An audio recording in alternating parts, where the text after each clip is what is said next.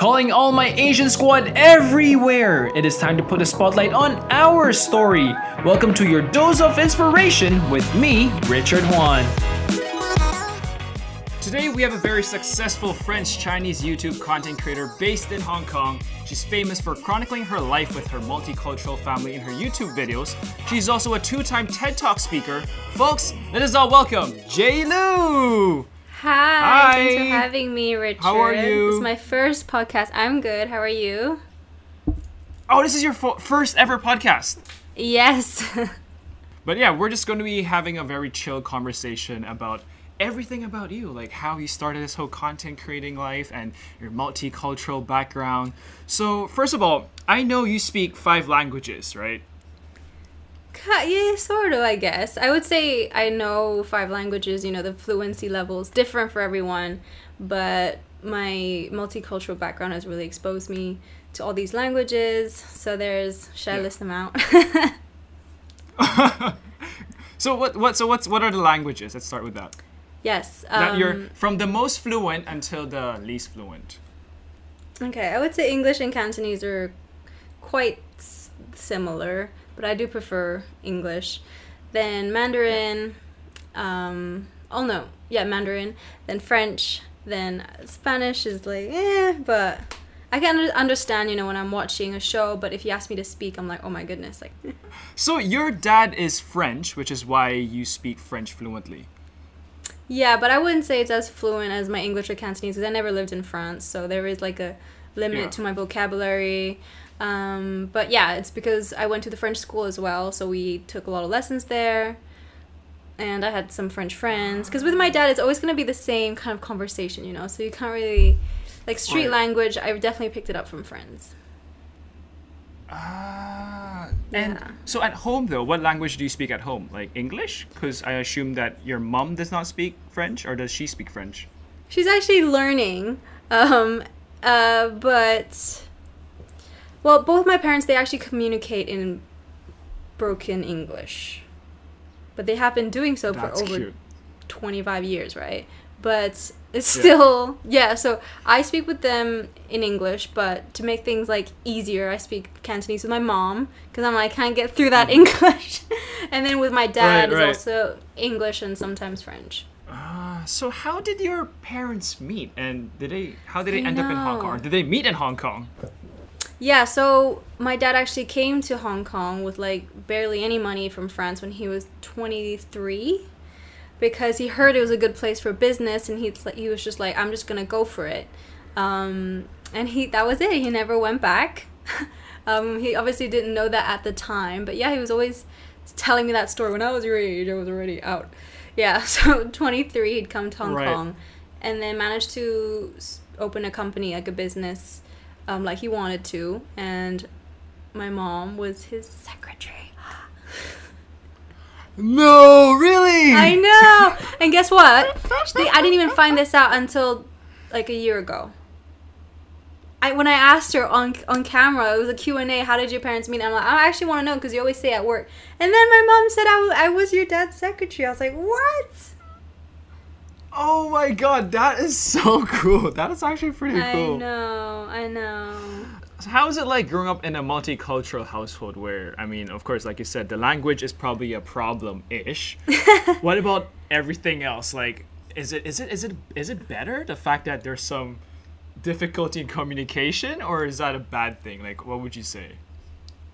I would say that miscommunications and misunderstandings do happen quite often, especially with my mom. And with her, I feel like the Chinese language, it's less expressive, with your feelings. We don't really talk about feelings in, probably with her and her Chinese family, she didn't talk about feelings. So when it came to me and I wanted to express feelings, but then I couldn't in Cantonese, and then it's just I got frustrated, and then she saw the frustration as rebellion and why are you talking back? So I think a lot of misunderstandings did arise from me and my mom being so different.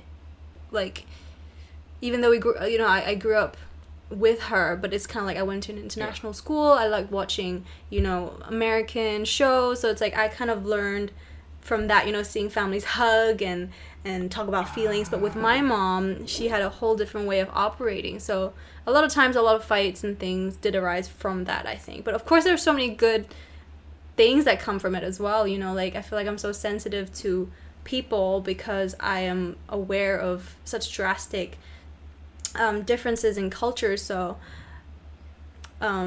yeah, like when I travel to a country, I'm always so sensitive. Like even when I go to Japan, I make sure to do kind of like the things they do, like, you know, when they bow a little bit, when they say thank you and stuff like that. I always make sure, and I feel like subconsciously I'm always just doing things that are appropriate to other people. I don't know if that makes sense. Yeah. So what about from your dad? Like, I think, you know, people always say the France or French people are like the lovers of the world or something. They're very passionate and very affectionate. Would you say you got that from your dad, or would you say you're more Asian where you're very reserved and you keep things to yourself and you don't really want to, like share too much or something? I don't know. I feel like I'm very much like my mom when, like, I do take things really, like, people kind of sometimes meet me and they think I'm much older than I am, and it might be because I act more mature or like more serious, like my mom. But I'm definitely more like my dad with the goofiness. Like my mom is not like that. So I think the goofiness and the faces I make in the characters I have in my videos is definitely my dad. Well, I mean, I've seen a couple of videos where your mom was in it. She's kind of goofy. Like I think she plays a lot. Really? Well, I think she definitely kind of.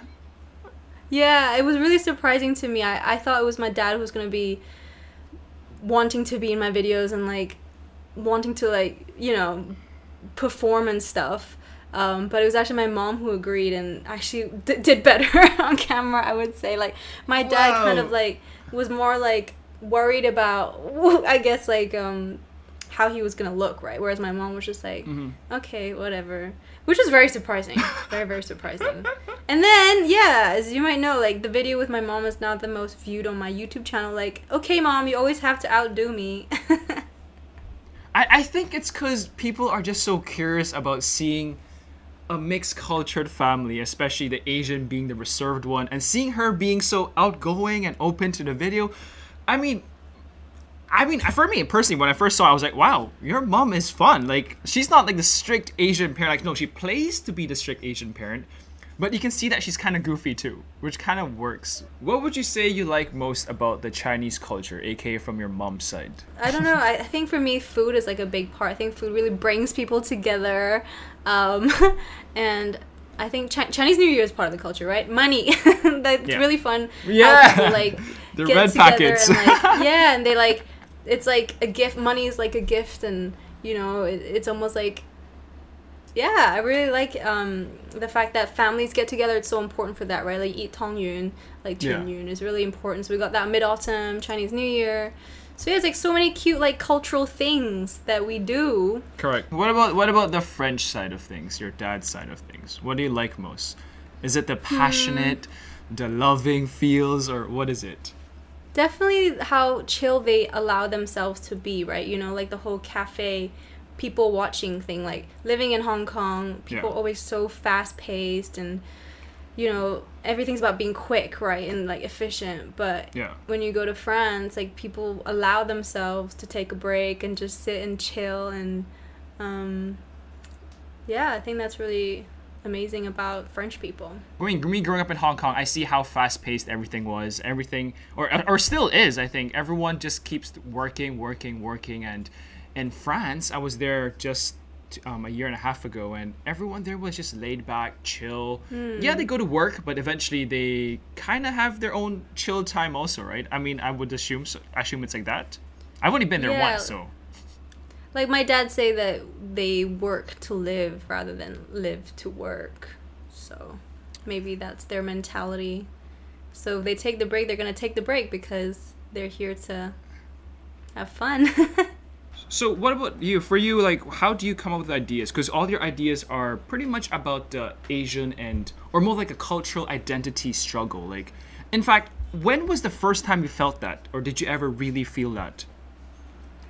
Oh, 100%. Like, I think I felt it since I was a kid being in Hong Kong because, you know, like they could see that I'm Guaimur, so that means like a white girl, I guess.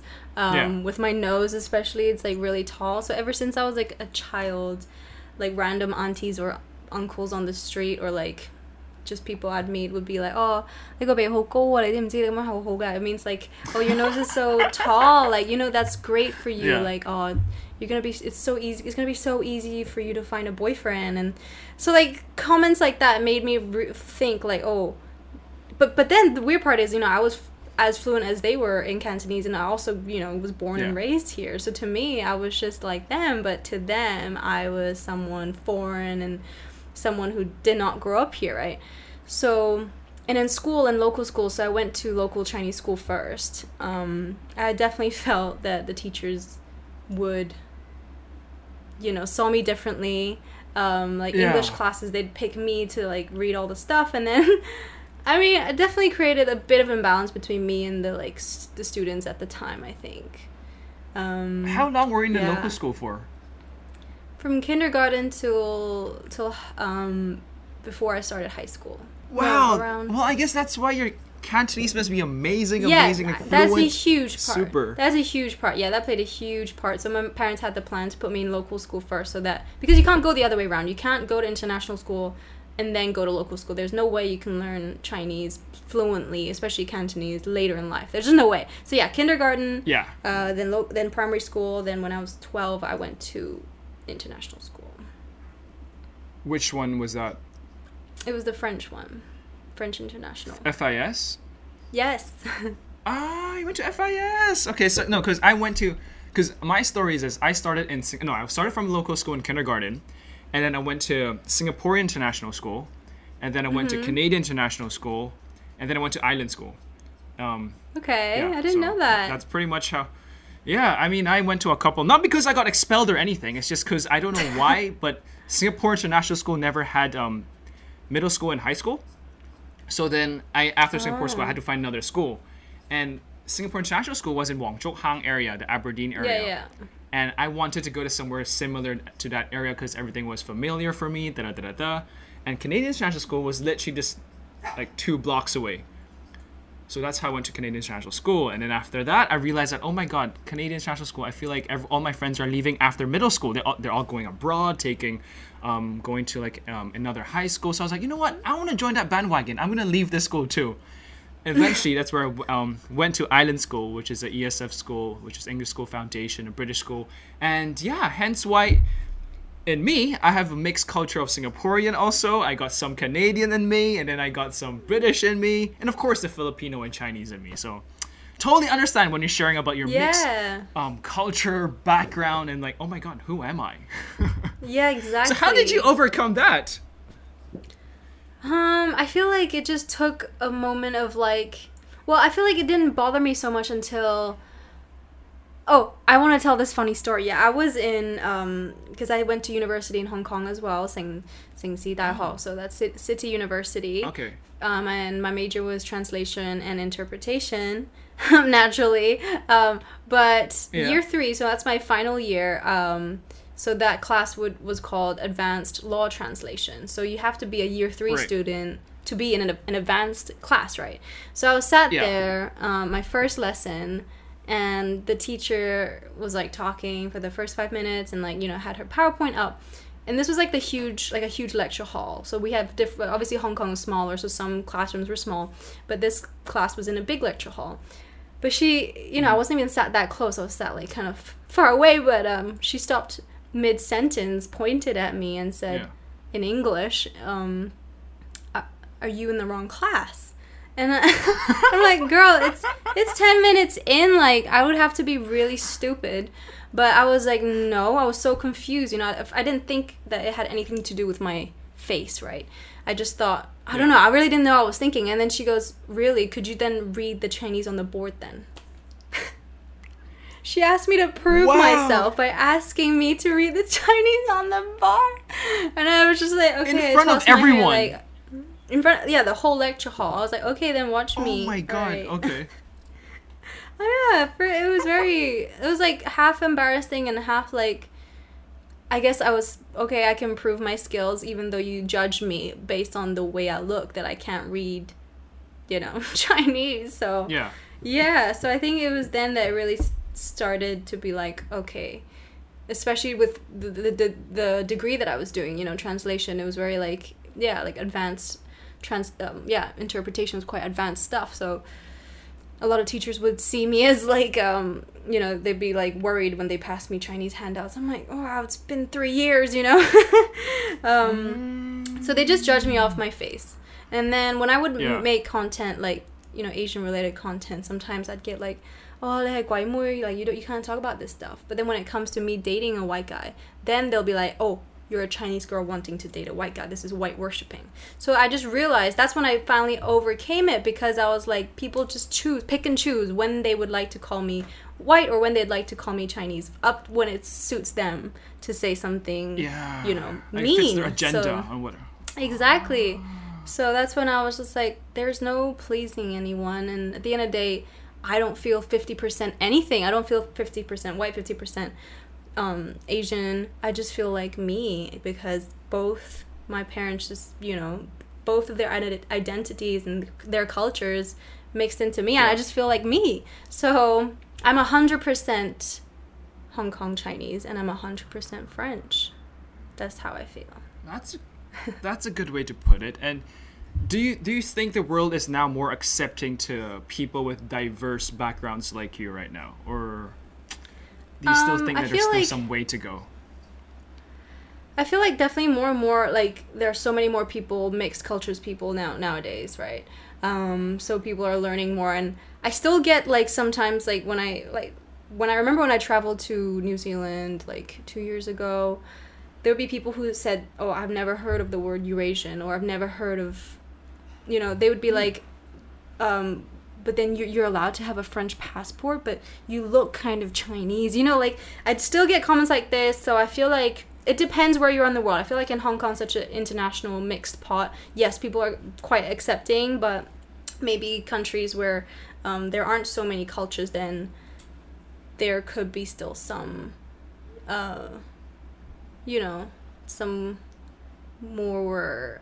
improvement. How to say? I would say it depends. Room for improvement, yeah. Yeah, I feel like there's always going to be different people with different opinions, right? So I can't really, like, stereotype a place, but yeah. I mean, honestly, like, if we're looking at the mainstream media, when I say mainstream, like Hollywood and stuff, you can see that there's more representation happening right now. And I mean, the fact that there are a lot of bigger, like Crazy Rich Asian and of course the whole Korean wave have I guess, put Asians on the spotlight right now. Especially this podcast aims to do that too. So yeah, right? I mean, it's great that there's this podcast, like, and I feel like there's more and more of these, right, highlighting Asians. And I feel like when Crazy Rich Asians came out, I remember just feeling like, wow, this is insane. Am I seeing this right? Like, full Asian cast, and it became so popular. And now I look back, I'm like, oh yeah, it's just, it's normal for me to see, like, call me, like, Always Be My Maybe. When you see movies with a full Asian cast right now, it feels more like not so surprising, and that means that we've, like, done it. Like, it feels like it's more mainstream and normal to see Asian faces on the screen. Yeah, definitely. So what is your biggest lesson that you learned for someone that grew up in two different cultures? I think a big lesson that I learned having two different, parents with such different backgrounds is that there are always people who are really different to you, no matter if it's appearance or the language they speak or the culture that they have. But I feel like you just always have to understand that the respect for another person is important, because, and you shouldn't judge them based on the first look that you see them. A lot of times that people who speak multiple languages, they're speaking their second language, people think they're less smart than they are because of the way they sound, but in fact they were speaking their second language to you. You should always you should always respect people, no matter, like, what kind of their background is. Exactly, their backgrounds.